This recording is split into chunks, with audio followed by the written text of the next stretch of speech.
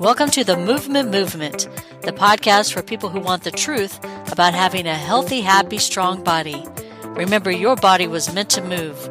Now here's your host, Stephen Sashen. One of the most important lessons you could learn about getting in shape you would get from 90-year-olds who are in a mall.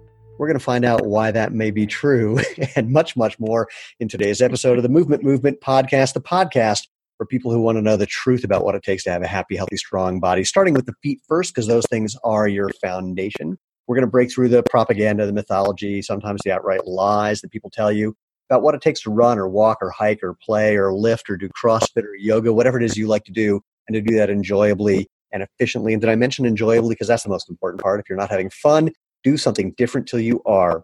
I'm Stephen Sashen, your host of the Movement podcast. Before we jump in with today's guest, let me just remind you, if you want to find out more about what we're doing, go to www.jointhemovementmovement.com. You'll find previous episodes. You'll find all the different ways you can interact with us and get the podcast. You can leave comments, of course. If you have questions, drop an email to me at move@jointhemovementmovement.com. And of course, you can learn how to, like and share and give us a thumbs up or hit the bell button on YouTube, all those things you know how to do to spread the message, because I like to say it's a movement. We're creating a movement about natural movement, trying to help people rediscover that natural movement is the obvious, better, healthy choice, the way natural food is. And it's a movement. That means it involves you. So spread the word. If you want to be part of the tribe, please subscribe and let's have some fun. So, Courtney Conley, welcome. You are my guest of the day. Welcome. Now, before we jump in and exciting. talk about what people can learn from 90-year-olds in a mall, who the hell are you? What are you doing here? Well, you mentioned having fun today, and it is my birthday today, and I was thinking to myself, this would be fun. This would be a fun thing to do today. So thank you for having me on here. Well, here's a virtual candle, and you can blow it out. Thanks. Yeah, I'm a chiropractor. I, about 15 or so years ago, kind of started getting obsessed with the foot. And that's how all this started. I moved out to Colorado about 10 years ago and started a couple of practices out here. And just like you said, we are in the business of natural movement and getting people to move as efficiently as possible. So that's kind of our goal out here. So I want to back up to your getting in touch with the foot thing. So what happened? What was going on? What led to the discovery you had, and what did you discover? And then how did that change things? Yeah, it's pretty interesting. When we were in school, in chiropractic school in Chicago, I had one semester of foot biomechanics, like a half a semester. That's more than many. You know that, right? Right. And I'm sitting there going, this doesn't seem right. But luckily, the guy that taught the course was very, very smart and was very passionate about the foot itself. So my professor at school was Dr. Sean Allen, who's one of the Gait guys. So I started going down that road. And then when I graduated, I took a course that was taught by a podorthist about making orthotics. Right. And then we ended up actually getting married. It's a great story. How is that possible that you would get married to someone whose job was to make orthotics? That's like. Well, we're divorced now. So. Please tell me it was over the orthotics. Well, that was one of the issues, no doubt. That's sort of like, it's the worst version of Look Who's Coming to Dinner. It's this is my fiance and he makes orthotics. Right. Like, Courtney, come on. But I'm telling you, it was crazy because when I moved out to Colorado, I worked in 2 different orthotic labs out here. Okay, so then clearly the transition from that to what you're doing now is not insignificant. So what was the wake-up call? What happened that made you go ooh and ah?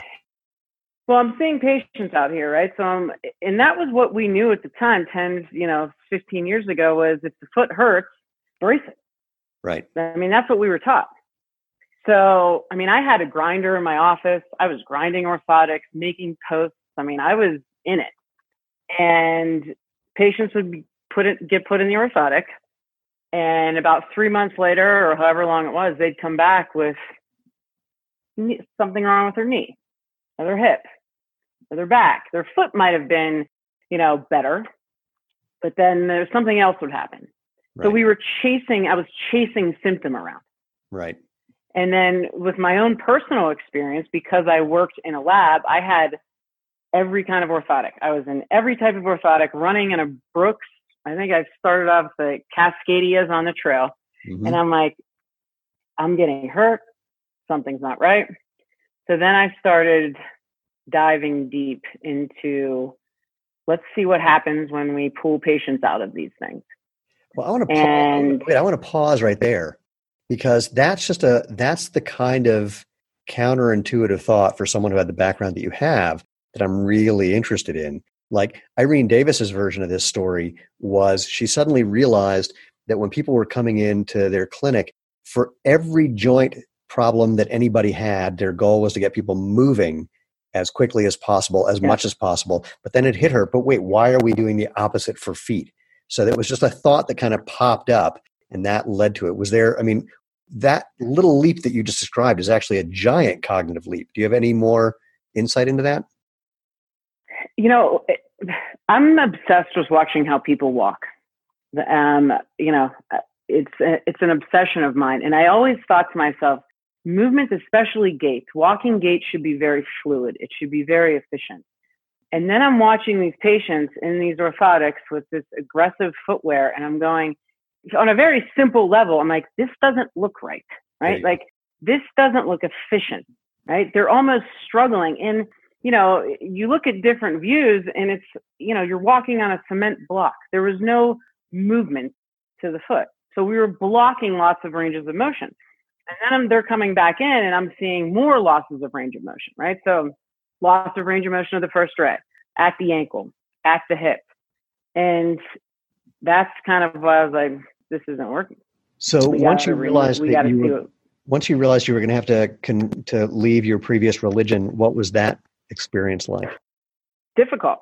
Yeah, I imagine. People become like, you know, you put a patient in an orthotic for foot pain, they're very scared to get rid of it because they think that this is, you know, what saves them. But now they're coming in with other symptoms. So it was a lot of education. It was a lot of education, spending time speaking with them, saying, this is how the foot should function. And we're basically blocking it. Right. So, and we had to do it slowly. I mean, it was like, take the orthotic out for 1 hour, see how you do. And, you know, it wasn't a hard sell, right? Because it's like, okay, wow, my foot actually feels better when I'm not in all this stuff. Right. So then it was, okay, 2 hours. And then it was, now we're going to work on like foot exercises. And now we're going to do all these other things. And then before you know it, they're like, wow, not only does my foot not hurt anymore, but neither does my knee, my hip, or my back. It's funny. We had a potential investor who I was having a meal with, and he said, I can't invest in your company because, I mean, I can't wear your shoes. I said, really? Why is that? He goes, well, I've had plantar fasciitis for 20 years. I said, well, that's not possible. He's, what? I said, you can't have an inflammation, an itis for 20 years. That doesn't happen. Right. Something else going on. He goes, well, you know, it's funny. You mentioned it. It went away for about 1.5 years. I went, okay, I know what happened. He goes, what? I said, here's what happened. 20 years ago, some idiot doctor told you plantar fasciitis and put you in an orthotic. What'd you pay for it? $500? He goes, oh no, $1,500. I saw a really, really good guy. Best in the business. Yeah, that's right. So you had a guy who ripped you off to the tune of $1,500. And what was really going on, you didn't have plantar fasciitis. You probably had just tight calves that were pulling on your plantar fascia. And I say that because you can't have something, that kind of pain, just disappear overnight unless it's something like, you know, tight calves that are pulling on it. And then it came back overnight. Same thing. That just doesn't happen like that. So, but you've been convinced. I said, how are you just walking barefoot? He goes, are you kidding? I can't walk barefoot. I have wood floors in my house. I went, oh my God. All right. I said, dude, I can give you some exercises to do where in, you know, maybe 6 weeks, 8 weeks tops, you'll be able to walk barefoot in your house. Won't be a problem. And if you want to keep going, in maybe like 6 months, I could have you running a 5K barefoot. And he looks at me like I'm crazy. And I said, dude, just because I look like this doesn't mean I'm wrong. and no doubt. He was like you were saying, terrified, and just wasn't even, I mean, literally never does anything in his bare feet, which just blew me away. And I'm sure you were dealing with people who were like that, and to pun intended, walk them through this thought process to try something new. I mean, I can't even imagine what that would be like as a practitioner. Yeah. And I think rehabilitation has changed so much over the years. For some reason, it's been stalled at the foot. Yeah. But, no longer, if we're treating a shoulder, we're no longer just looking at the shoulder. We're looking at all the different fascia and everything that relates to the shoulder. So the same goes down to the foot. I mean, the hip guides foot function. So that's the educational component, saying, it's not just about this foot. It's also the driver of the car, right? Like, we got to get the driver back in the car so we can get the foot to be stable. So, okay, so you started to make this transition. Tell me more about how, well, actually, let's back up to the teaser that we had of that people might be able to learn more about fitness from 90-year-olds in a mall than anywhere else. And if they haven't figured out why I say that, it has to do with walking. So you have, and since walking is your thing, what more can you tell people about the value and benefits of walking, whether they're barefoot in shoes, in some minimalist shoe, and sandals, and stilts, and pogo sticks, whatever else you can think of?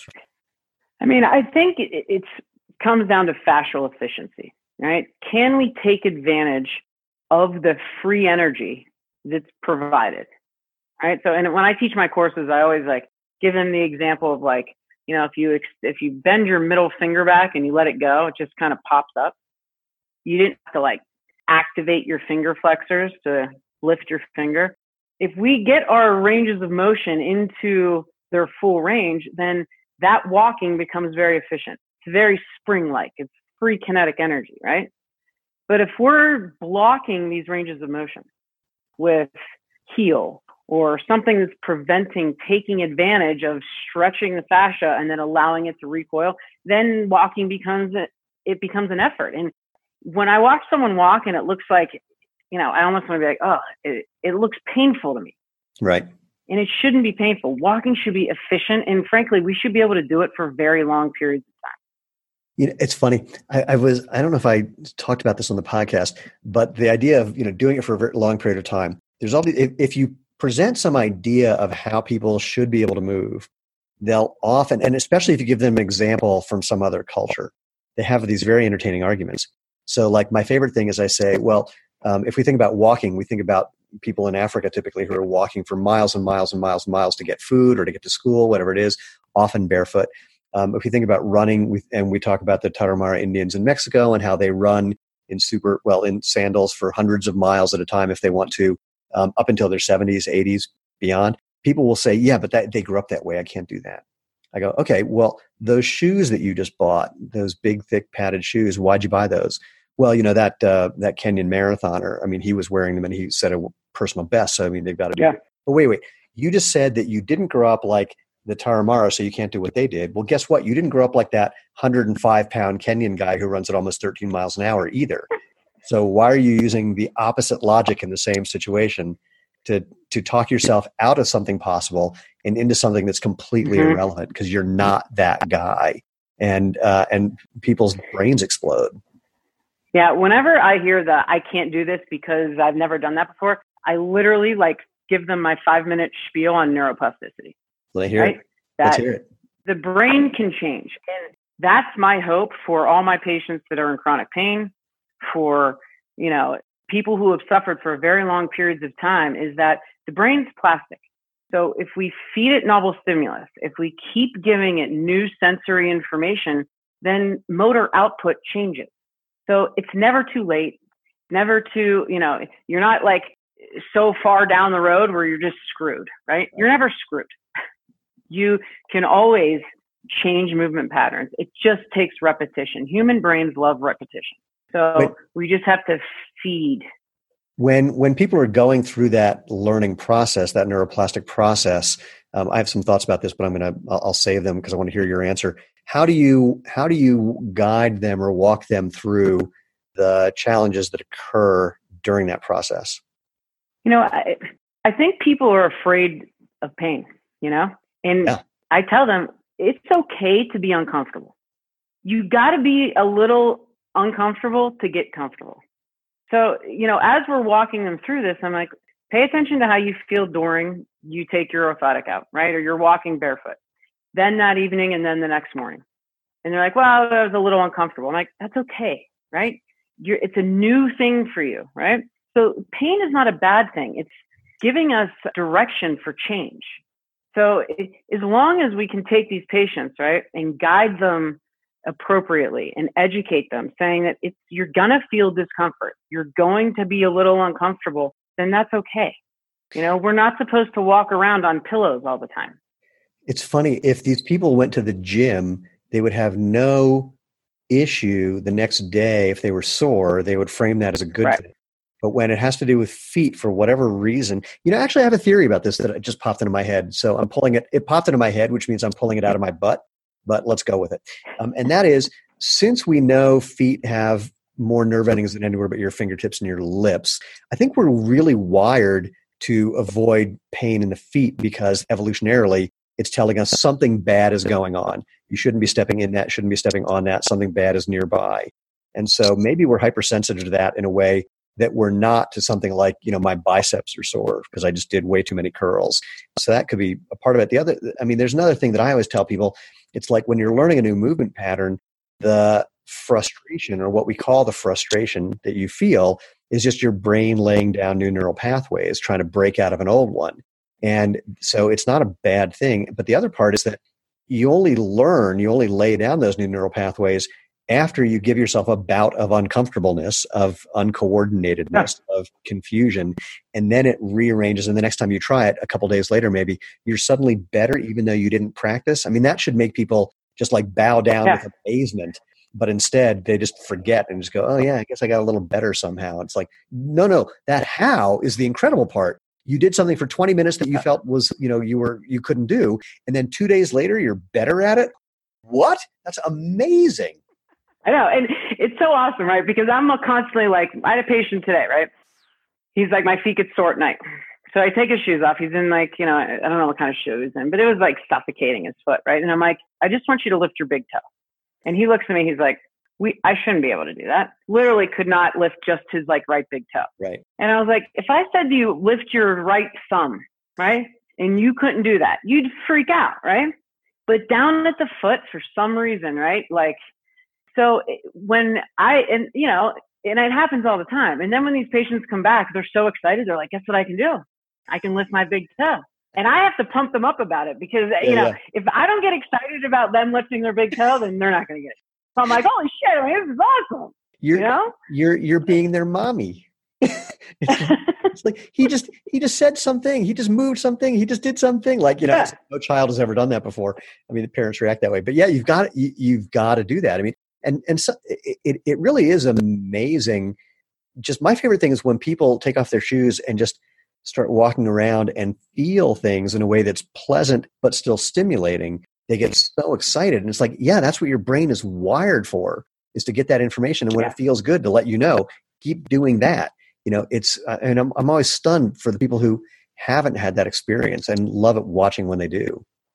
I was reading a paper about this preschool in the Netherlands, and they have all these kids outside, and they had little different materials where the kids were like playing on. Like one of them was grass and one was sand, and they all had their shoes off and they're interacting with their environment, right? They're outside. And that is, I have a 9-year-old, and I so wish that we could start to ingrain this type of work with the kids, because if we can get them started so young, so many problems would be avoided. I have a theory that to graduate high school, everyone needs to be able to do a cartwheel. It's like, you've got to learn. You've got to learn to do. If you haven't used this thing, I'm a former All-American gymnast. And so every now and then I have to do a handstand. I just feel the urge. I've got to be upside down. And it's really helpful. Most people have no idea why that is or what that would be. That's like a normal thing. You watch kids, they'll hang upside down from monkey bars. And, then we somehow lose that and forget how good it can feel to do all these, unusual movements and feel all these different things. Yeah. Movement variability is what,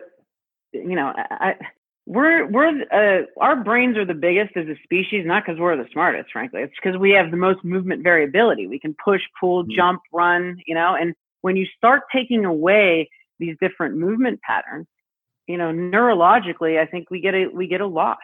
I think you're totally right. To be able to do all that stuff. Well, back to the whole neuroplasticity and just feeling things. There's a book called The Brain That Changes Itself. And a guy named Dr. Mike Merzenich talks about brain rewiring and brain de-differentiating. So, we know that different parts of your brain are wired to do different things. If you don't let them do those different things, those brain sections basically kind of, they don't physically fuse, but they may as well be. So like, you tape your first two fingers together and after a little while, according to your brain, you've only got one finger there. And so, but if you untape it and just give yourself the right stimulation, your brain's like, oh, thank God, that's what I'm wired for, is to do them separately. And I think you're right that there's a lot of movement patterns that we're built for that we, for whatever reason, don't have the opportunity to do, or there's no social support, or other people aren't doing it. I think about this every night. At the end, after Lane and I are done working, we go home, I make some dinner, or buy some dinner, but I've been making more lately thanks to COVID. And then we'll often go upstairs and turn on the TV, and I sit on the floor a lot. And almost every time that I do it, I think, growing up, I never saw anyone do this. We talk about this in one of our courses too. There was a Brazilian research study, right, that looked at, I think it was ages like 51 to 80, right? And you got 5 points for sitting down on the floor, and then another 5 points standing back up, right? So I think there were like 2,000 people that like went through this study, and you lost a point if you had to like touch a chair to get on the floor. And the people with the lowest test scores ended up dying earlier, right? So it was basically a research study saying that movement predicts longevity. I think it's a good, to be able to stand up and sit on the floor takes ankle mobility, hip mobility, core stability. And by core, I mean head to toe, right? Like you got to have control. And a lot of people can't do that. They can't, why would they sit on the floor? Because they can't, right? There's another study that came from someone at Duke that had a correlation between elderly people and the speed that they walked and mortality. And I wish I could remember the number, but it was something like if their natural walking speed was under 2 miles an hour, they had a very high chance of dying within 5 years. I mean, I'm not getting the numbers right, but that's the gist of it. And whenever I see people who are walking in super slow motion, oh man, it just terrifies me. And of course, I don't want to tell them, hey, you're going to die soon, because they don't like that apparently. Yeah, right. And that's it brings up such a good point, because that's one of the cues, like one of the easiest gait cues I'll give my patients is to take a metronome, and they're going to listen to the metronome so that they can pick up their pace. You want about 120 steps per minute, right? Love it. And the patients who are in pain will walk slower. And we know that most symptoms happen in stance phase, right? Or in the closed chain, right? So why would I want to spend more contact time here?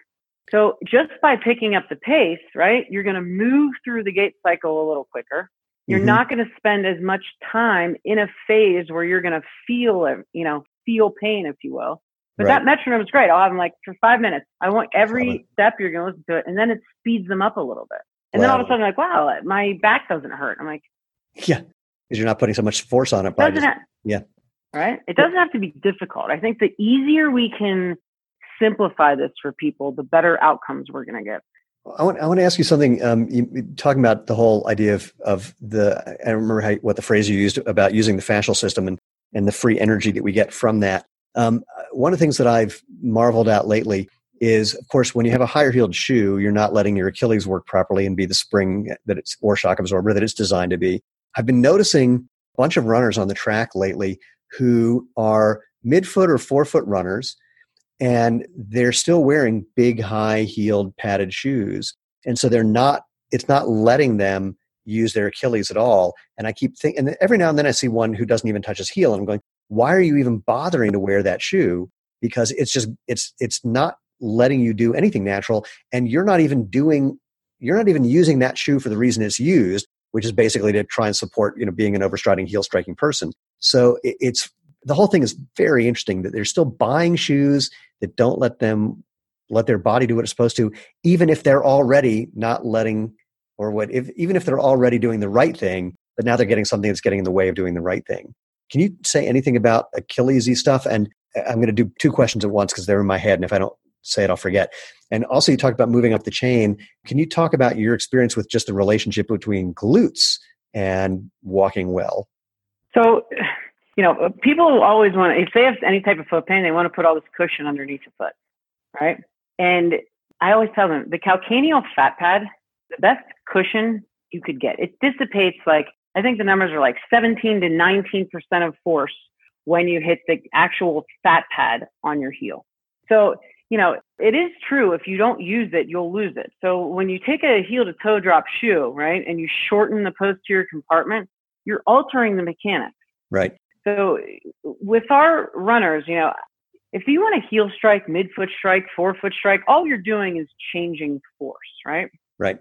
So if I'm a midfoot or forefoot striker, you're going to put more load through the plantar fascia and through the calf.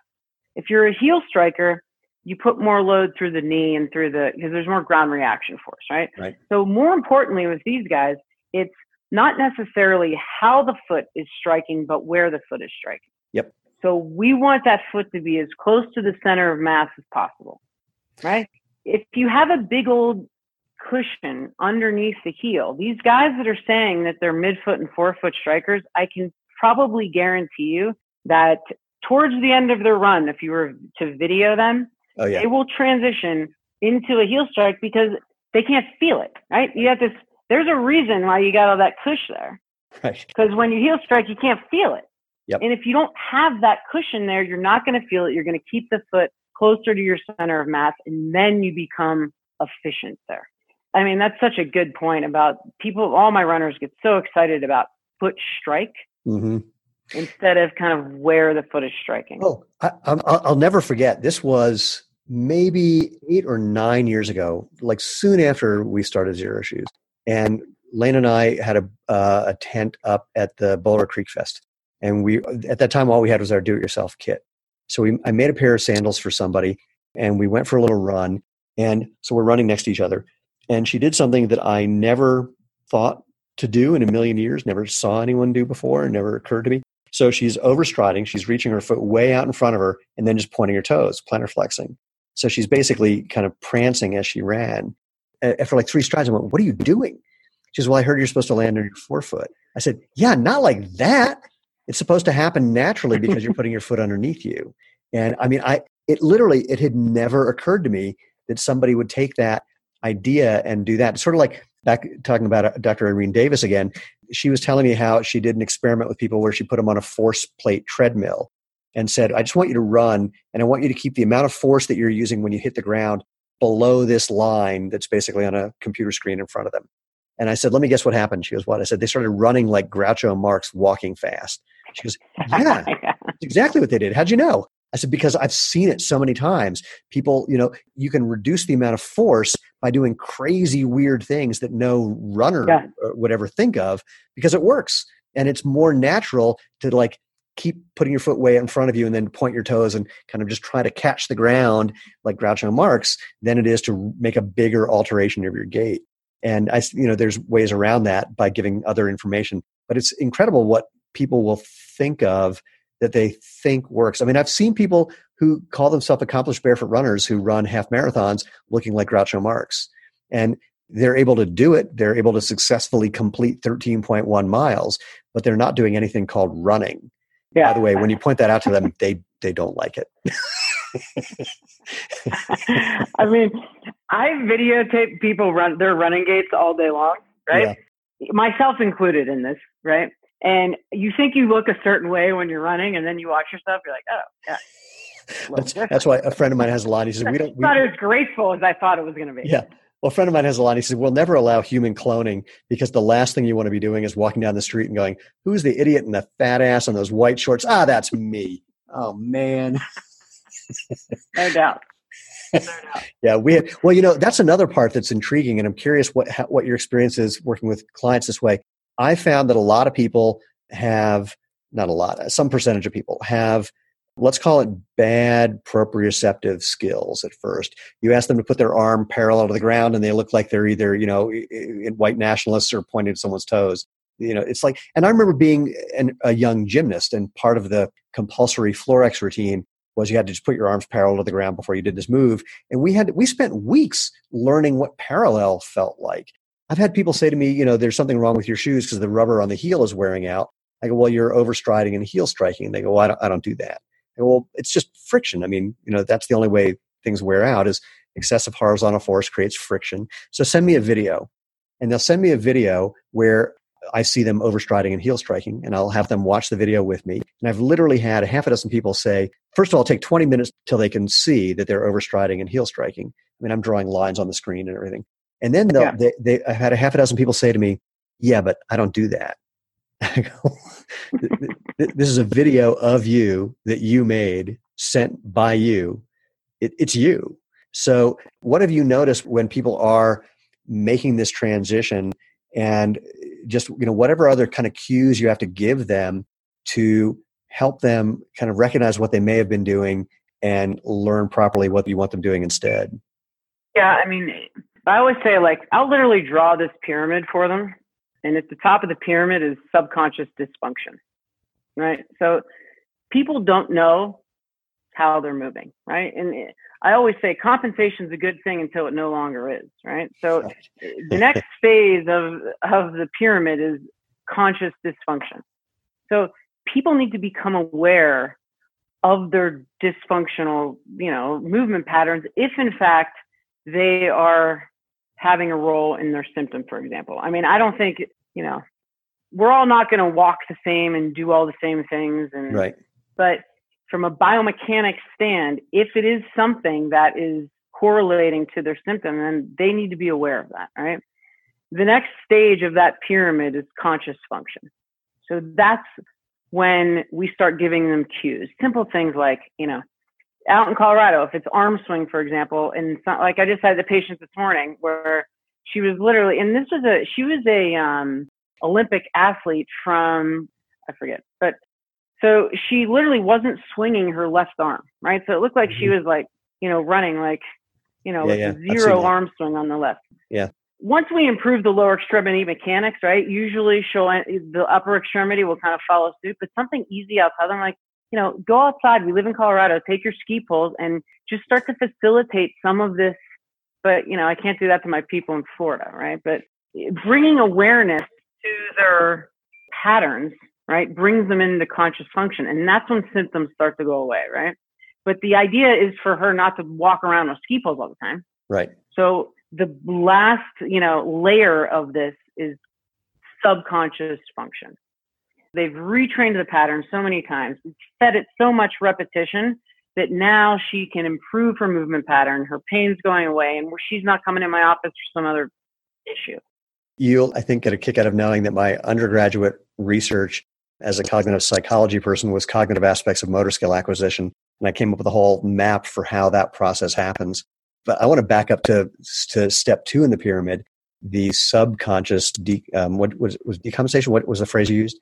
So subconscious dysfunction, and then it goes to conscious dysfunction. So they start to become aware of what they're doing. Yeah, I want to back up to before that one. Well, actually, to becoming aware of what they're doing. What do you do to help people bring to awareness these non-conscious dysfunctional patterns, if anything? Or do you just move to the next phase? A lot of it is visual, right? So I'll have them, we'll record things, right? So that they can start to see how they're moving. I have a bunch of mirrors in my office where once you bring it to their awareness, they're like, oh yeah, that is how I am only loading, my right foot. That's such a good, I always ask my patients, one of the first questions I'll ask them when they're standing in front of me is, where do you feel load on your feet? Barefoot, right? Because we should feel pretty centered. That foot should be the most stable thing we're standing on, right?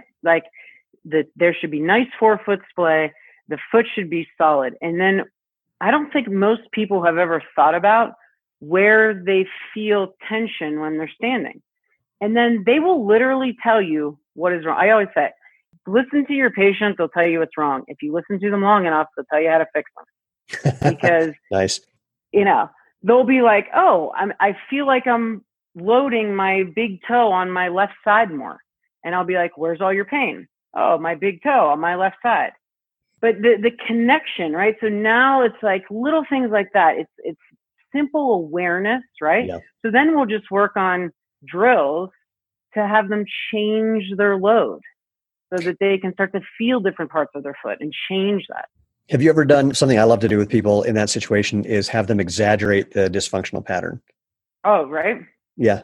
It's Absolutely. like, yeah, do more of that thing that feels wrong, because otherwise you don't know what, like if you just tell someone to land with their foot closer to their center of mass, like more underneath their body, they'll often do what they think is that, and it's like barely anything because they're just so used to what they've been doing. So I'll have them like way overstride. I mean, make it crazy big or whatever the thing is, just so that they go, oh, or even on the functional side, I've done this. I haven't done this with anyone in a while. I'll have them lean into my hands. So I'll put my hands on their shoulders and lean into me so they're like at a 45-degree angle. And I go, all right, now I'm going to run backwards and you run towards me, and I want you to stay at this angle. I want you to look like Fred Flintstone trying to start running, where your feet are just like spinning behind you. And I'll make sure you don't fall on your face. And then, and then they get used to that feeling. That's the exaggerated version. Their feet are behind them. And then I'll take my hands off and they kind of come back to normal. So I've become a really big fan of exaggerating both the negative side and the positive side, just to give people that, like we were talking about before, that breadth, that range of experience that they didn't have, that lets them start to find a middle ground. Absolutely. It's like when you get caught smoking, your parents make you smoke a pack of cigarettes in like one sitting. You're like, I'm never doing that again. So did you get caught smoking? Is that what happened? Oh, I was a little bit of a wild child, but we learned some lessons, Yeah. I mean, you have somebody balance, right? I mean, even single leg balance. Yeah. I mean, it's amazing to me how many patients, right? We should be able to balance easily, open, we use the vestibular system, visual, right? Proprioception, 60 seconds, no problem, right? But you have a patient who's loading their first ray more, and you have them balance, and they literally like tip over. So just having them feel all of this, right? Exaggerating those postures. One of the things that I think about a lot is that when things change slowly, we just don't notice them. And this is the fundamental problem. One of the fundamental problems I see with big padded shoes is the padding starts to wear out the moment you start to wear them. And usually, twice as fast as the shoe company will tell you that they do. But it happens slowly enough that we just don't notice that we never notice, many people, that well, my favorite example, I was at the airport. There's a guy in front of me whose his shoes are like, the insides are totally worn out. He's walking so pronated, his ankles are practically touching the ground. And just because he's worn out the shoes. And so I pull up my phone and I start videotaping this. I posted, this says a lot about social media. I posted it on Facebook and on Instagram. On Facebook, everyone's going, oh my God, I can't believe, he's wearing those shoes. It's causing all those structural problems. He hasn't noticed it. Got to get him out of the shoes and into something where he can align his body properly. And on Instagram, the comments were, I can't believe you're body shaming somebody. It's like, body shaming? First of all, I only had the video from the guy's knees down. You don't know what his body looked like. Secondly, I'm shoe shaming. So but one of the things like I'll have patients do, because the more cushion in the shoe, right, they're going to wear it out. So if you take a pen, right, and you drop it in the center of the heel counter, right? Yeah. Like it's the easiest thing, and patients aren't aware of this, right? They'll be like, oh, this shoe feels fine. And I'll put it in the heel counter, and then the thing will be like this. And I'm like, right. You see what's happened here. Right. So I'm like, I want you to go home, take a pen, and every single shoe, put it in the back of your heel counter. And on a shoe that allows your foot to feel the ground, this isn't going to happen. Yeah, you don't get that big angle. Yeah. Well, and look, you and I and a number of other of our friends, we're all battling 50 years of propaganda and mythology and people thinking that that's just the way it is. They didn't have an alternate experience other than remembering when they were kids running around barefoot, or if they do it now every now and then, I like running on the beach barefoot. Well, great. You can have that same feeling whenever you want. It's not limited to being on the beach. And it's also funny, like, I don't know if you've had this. I spend a lot of time walking around barefoot here in Colorado through the winter even. And I walked into Costco once a little while ago and they stopped me and said, is everything okay? I said, yeah, why? They said, you're wearing shoes. I said, oh yeah, that's what I do for a living. But what's so funny is people think it's totally crazy here, but it's not totally crazy if you're doing it at the beach. So there's this funny kind of thing where just in or out of context, people will frame it totally differently. And sometimes I'll say that. They'll say, you know what? My favorite actually, so every Friday night, I go and pick up pizza for me and Lena. And back in the days when there were lines where people actually went into the store, Right. every now and then there'd be some kids, like little kids, like 4 or 5 years old.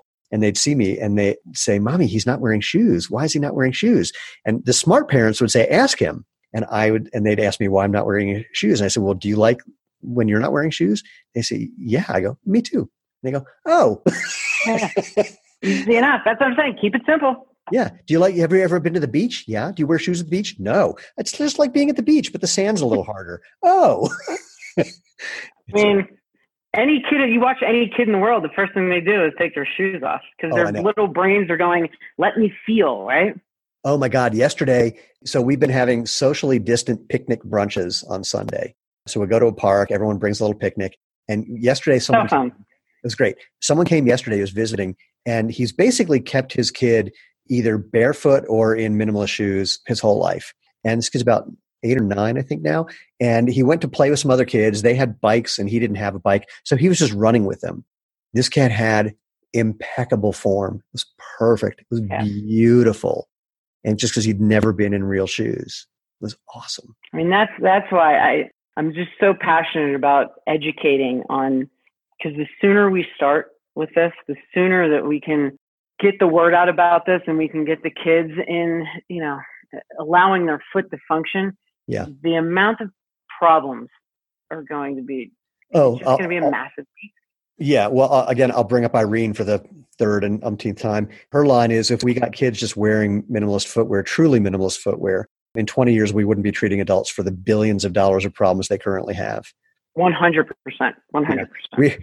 In fact, we were at the International Footwear and Ankle Biomechanics Symposium, and she said, if we got kids just wearing these shoes, in 20 years, this event would not be happening because there just wouldn't be enough demand. It's totally true. I mean, this is why it's such an interesting thing. The challenge, of course, is that it's hard to get a 5-year-old to talk their parents into buying minimalist footwear for them. We have to start on the high end and get them hip to it, and get the parents hip to it, and then have them realize what they're doing to their children or what they can do to help their children. We've got our work cut out for us. But I mean, the good news, and I'm sure you've experienced this, and I'd love to hear you say more, is that once people get hip to this, once people start having this experience, it's so life-changing that, I mean, they, of course, become boorish at parties because they want to tell everybody, and people get tired of hearing it. But it's such a big deal, and it's such a palpable experience. You can't go back. I mean, I see it every day in my office. Every day in my office, which is why, I'm so grateful to do what I do, because when patients come in and their lives literally change because they've been in pain or they're chasing symptom around, and it's so amazing to see when they can start enjoying themselves because they're not, running around in pain.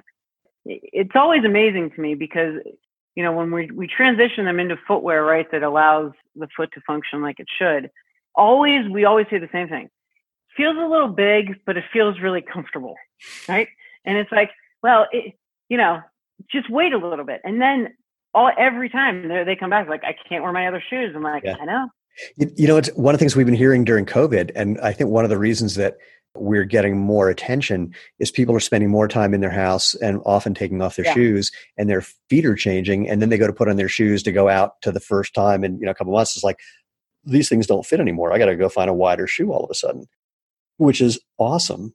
There have been some definite benefits of COVID, and I have to agree with you on that one. That is one of them, because so many of my patients are like, I've been barefoot so much more, everything feels good. I'm like, oh. Yeah. No, it's great. I'm really curious to see how that continues to play out. So I'm going to let you talk more about just sort of what you do beyond just seeing individual patients. But before we jump into that, if you had to give someone who, I don't know if they had some specific symptom or not, but if you meet somebody at a party and they ask you what you do, and rather than explaining what you do, if you wanted to give them the world's simplest experience, what would you do? I know I'm putting you on the spot when I say that because it just popped into my head as a intriguing thing to ask. I think the easiest way is get people to move better. And so what would you have? Be consistent and get. So I'm going to give you 2 examples. So one is, you're at a party, if you remember what parties are, And so someone I asked, dream about them. yeah, I've heard, I had someone call me today and I said, look, I've got a meeting that I'm going into in a bit. He goes, my apologies. I just haven't talked to a human being in so long that I know I'm being a little long-winded. I said, and we're getting that a lot too. People are just desperate for contact. But so, all right, you're at one of these parties that we all remember. Someone asks you what you do. You say, all right, look, rather than telling you, I want you just to try doing this. Can you think of a this that you would let them do or have them do? You know, it's funny because if you talk to all my friends, when there were parties, I would always be on the floor because by the end of the party, I'm like on the floor, on my stomach, like holding someone's foot, you know? They're like, oh, there's Courtney again. She's on the floor. But, you know, little things, right? Like people, when we teach the classes, right? Like if you were to take your shoe off, you should be able to lift your big toe, lift your foretoes, lift all your toes and spread them and reach them forward. You should technically be able to do with your feet what we do with our hands. And that's a good party trick, right? Everybody takes their shoes off and just try to like lift your big toe. And, you know, you'll see everybody's brains going, right? Like their fingers will start to move and, you know, and because they're like, I'm trying to lift my big toe. But if you can't do like those types of basic foot awareness drills, then you got to start saying, well, I wonder how I'm interacting with my environment if there's this much of a disconnect between what my brain is telling my foot to do. Mm-hmm. I like that. I'm glad you qualified that you weren't lying on the floor because back to your wild child days and you were just drunk on the floor because that's not helpful. I mean, it could be rewind that way. Yeah, it might have been helpful, just not entertaining, just not helpful. And so, all right, so let's say, all right, you're not at a party, you're not on the floor, and you're having the same conversation with someone on the phone. It's the same thing. It's like, can you move your feet? It's a good one. It's funny. I mean, back in the early days when the barefoot thing was starting to take off, 2009, 2010, people were there was a lot of questions like, you know, what do I need to do in order to do this? And people were coming up with exercises or tests or drills like you need to be able to do this before you can run barefoot. Now, I've got a spinal problem and I couldn't do any of those things, but I was able to run successfully without a problem. So I think there's an interesting, kind of a Venn diagram of things that you want to be able to do, ideally that you should be able to do, versus having people think that there's something they need to do before they can start making this move into natural movement. And I haven't really thought much about the difference there or how to snap people out of that.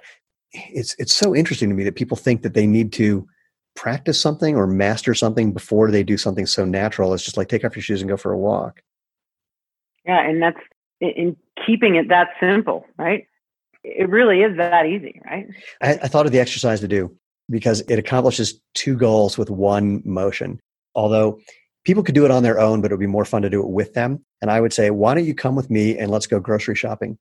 Because whenever I'm in, especially at the grocery store, I'm almost always in bare feet. And ironically, the places that I've never been bothered, no one's ever stopped me or asked me anything other than saying, hey, that's great. Or I hear that's good for you or something like that. I've never gotten any negative comments at King Soopers.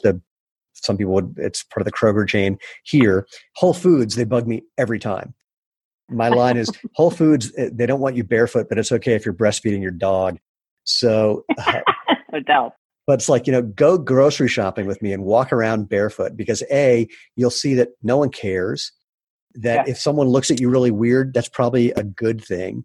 The frozen food section on a hot summer day is the best. The produce section when the mister goes off, awesome. It's like the adult version of running through a sprinkler. And then, you know, so you get to feel really interesting things and do it in a way that, you know, you would normally be embarrassed by. But if you're doing it with somebody else, then, you know, there's a little permission. And it also just kind of opens up a sense of possibility of what you can do. I like when people say, well, you can't be barefoot in here. I go, really? How come? They go, well, it's a health code violation. They go, no, there's actually no health code that says you can't be barefoot in a store like this. I mean, as an employee, you can't, but as a customer, you can totally do that. Oh, well, it's an insurance thing. No insurance thing. Oh, well, it's against the law. No, not against the law. Here's a letter from the Secretary of State saying totally legal in all 50 states. I like kind of blowing people's mind and giving them that they get giddy, which is terribly entertaining. What a great world that would be if we could just all walk, right? You walk into King Soopers one day and everybody's like, Well, Courtney, walking around. I was going to say that is the world. We can do it now with everybody doing it. That's not going to happen. I actually, you know what? I had my second very serious barefoot injury a week, 8 days ago. And it was actually the exact same time, my first serious barefoot injury. I stubbed my toe. That was it. Yeah. That's it. 12 years. That's the only thing. I just wasn't paying attention, hit a rock. No big deal. Yeah. Band-Aid, couple days. Yeah, right. Whatever. Now you might live off of that one. Happens sometimes. People get all freaked out. It's like, and that's the other one I like too. It's like, I got this little injury. I stepped on something. I stubbed my toe. It's like, I would take that any day over all the problems that I had when I was wearing big, thick padded shoes. It's like, whatever. Shit happens. I'm always looking at too, like the calluses that are on people's feet. Right.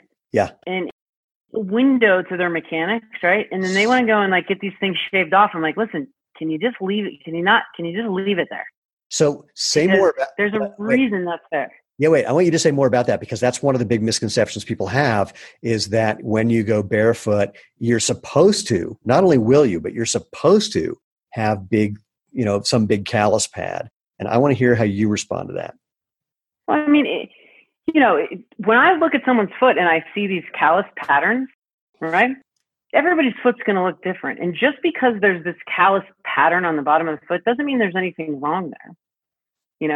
I mean, that's how your body is responding to force. Yep. So yes, it can be a window to an alteration in the mechanics, but if those calluses are there, then they're there for a reason. And you don't want to be messing around with changing what your body is doing to adapt to stress. So, I mean, I don't like in the summer, I see patients, like some of my patients, they've been walking around barefoot more, and they got their calluses, and I'm like, you do me a favor, don't go get a pedicure right now, because this is looking pretty, right? Like, and I like that stuff. I would say that, I mean, it's sort of like when people look at the wear pattern on a shoe, it's giving you some information. I always remind people it's totally optional. If you talk to any really accomplished barefoot runner, I've never met one who has calluses. And because we're just not applying force in that way. So if you're applying force in that way, it's going to tell you something. This is like Lena's line. She says, our shoes are training devices. They're going to tell you what you are doing. And if you pay attention, it will change what you're doing. Like if somebody says to me, what are the ones that I get? Oh, I had this the other day. Someone said they had gotten a pair of our shoes. They took the insole out. They felt like it was a little difficult for them. They had some sort of pain. I can't remember what it was. And I said, in both feet or one foot? She goes, oh, just one. I said, oh, that's my favorite thing. I love it when you get injured on one side. Yeah. She's like, what? I said, oh, because that's telling you that the other side is doing it right. So pay attention to the good side. Right. Happens. Yeah, and I think it's such a good indicator, right, of improving function. Yeah. So you have these callus patterns, right? And then you continue to do what we're doing, strengthen the foot, strengthen the hip mechanics, right? And then the callus patterns change. Or like in our office, we do footprints. Like we'll have them walk across this like old school ink pad, right?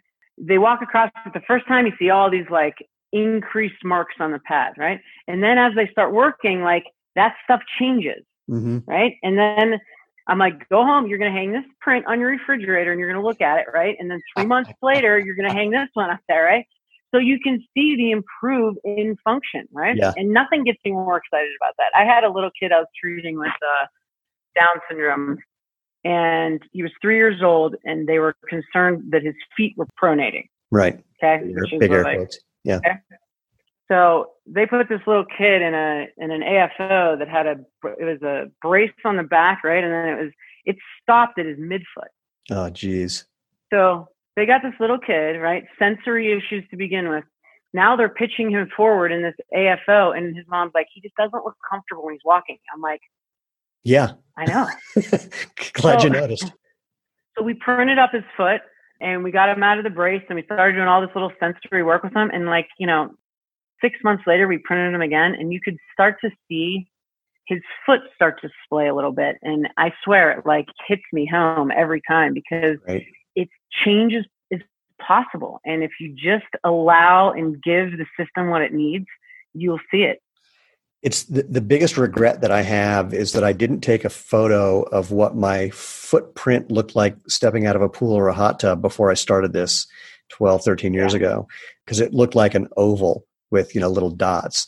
And then not even very long, maybe 6 months later, I got out of the hot tub and it's like, what the hell? That's a footprint, which I'd never had my entire life. And we have stories of that all the time. And unfortunately, I haven't met anyone yet who has had the wherewithal to take a photo of that first, and then 6 months or a year later to see or however many months later, because it's different for everybody. But that would be. But I love that you're tracking that. What I love, what I hear that you're doing, that I just absolutely adore, is just it's so much about giving people the feedback to let the body do what's natural once they have that information. It's awesome. Oh yeah, it is. It's getting the education component is huge, right? Yeah. And then we get the feedback from the patients, and it's why I do what I do. Lena's line is, the footwear industry is a few $100 billion a year, which means there's no reason to start another shoe company unless what you do changes people's lives. And if it weren't for the thousands of emails and phone calls and reviews and testimonials that we get constantly, this is a really tough row to hoe. There's no reason to do this. Same thing. So, I mean, we're ridiculously grateful. But anyway, speaking of grateful, I'm so grateful we got to have this conversation. It's long overdue. Yeah, me too. Especially because you're my damn neighbor practically. But this is like, the outdoor retailer trade show. It's one of my favorite things because there's all these people that I would see at the trade show who live within a stone's throw of me that I never see except at a trade show, which is very entertaining. But now that's not happening, so I never see them at all. If human beings want to find out more about what you're up to and in any way participate with what you're doing, how would they do that? Our probably biggest way to reach us is through Instagram. So at Gait Happens. Gait happens. Yep. In the same way that people spell barefoot, BEAR sometimes, I don't want them to go to GATE happens. Yeah. Because I don't know what. Have you looked to see what's at GATE happens? No, I have not. Oh, you gotta go look. But I might as soon as we hang up the phone. Yeah. You gotta find that out. That'd be great. So go to Gait Happens on Instagram. Anything else? Any other way? If not, that's cool. I just want people to be able to find you. Yeah, if anybody has any questions, gatehappens@gmail is also our my email address. And we have we just put together a Foot Health 101 course that is very intro to people learning about all of this stuff. And there's exercises on there, and awesome. Just a basic entry level to get your feet wet with some of this, and it's been helping a lot of people. So we're very grateful. Well, I would encourage them to check it out. So first of all, Courtney, thank you again. I hope people do reach out. I can't wait to hear what happens next. Well, once human beings are seeing each other, we'll have to go up your street, down my street, and meet somewhere in the middle and do something. And anyway, let me do the quick sign off, and then we'll chat some more off camera just for the fun of it. So first of all, for everybody else, thank you so much for being here. Obviously, if you have any questions for either of us, drop them in the appropriate place.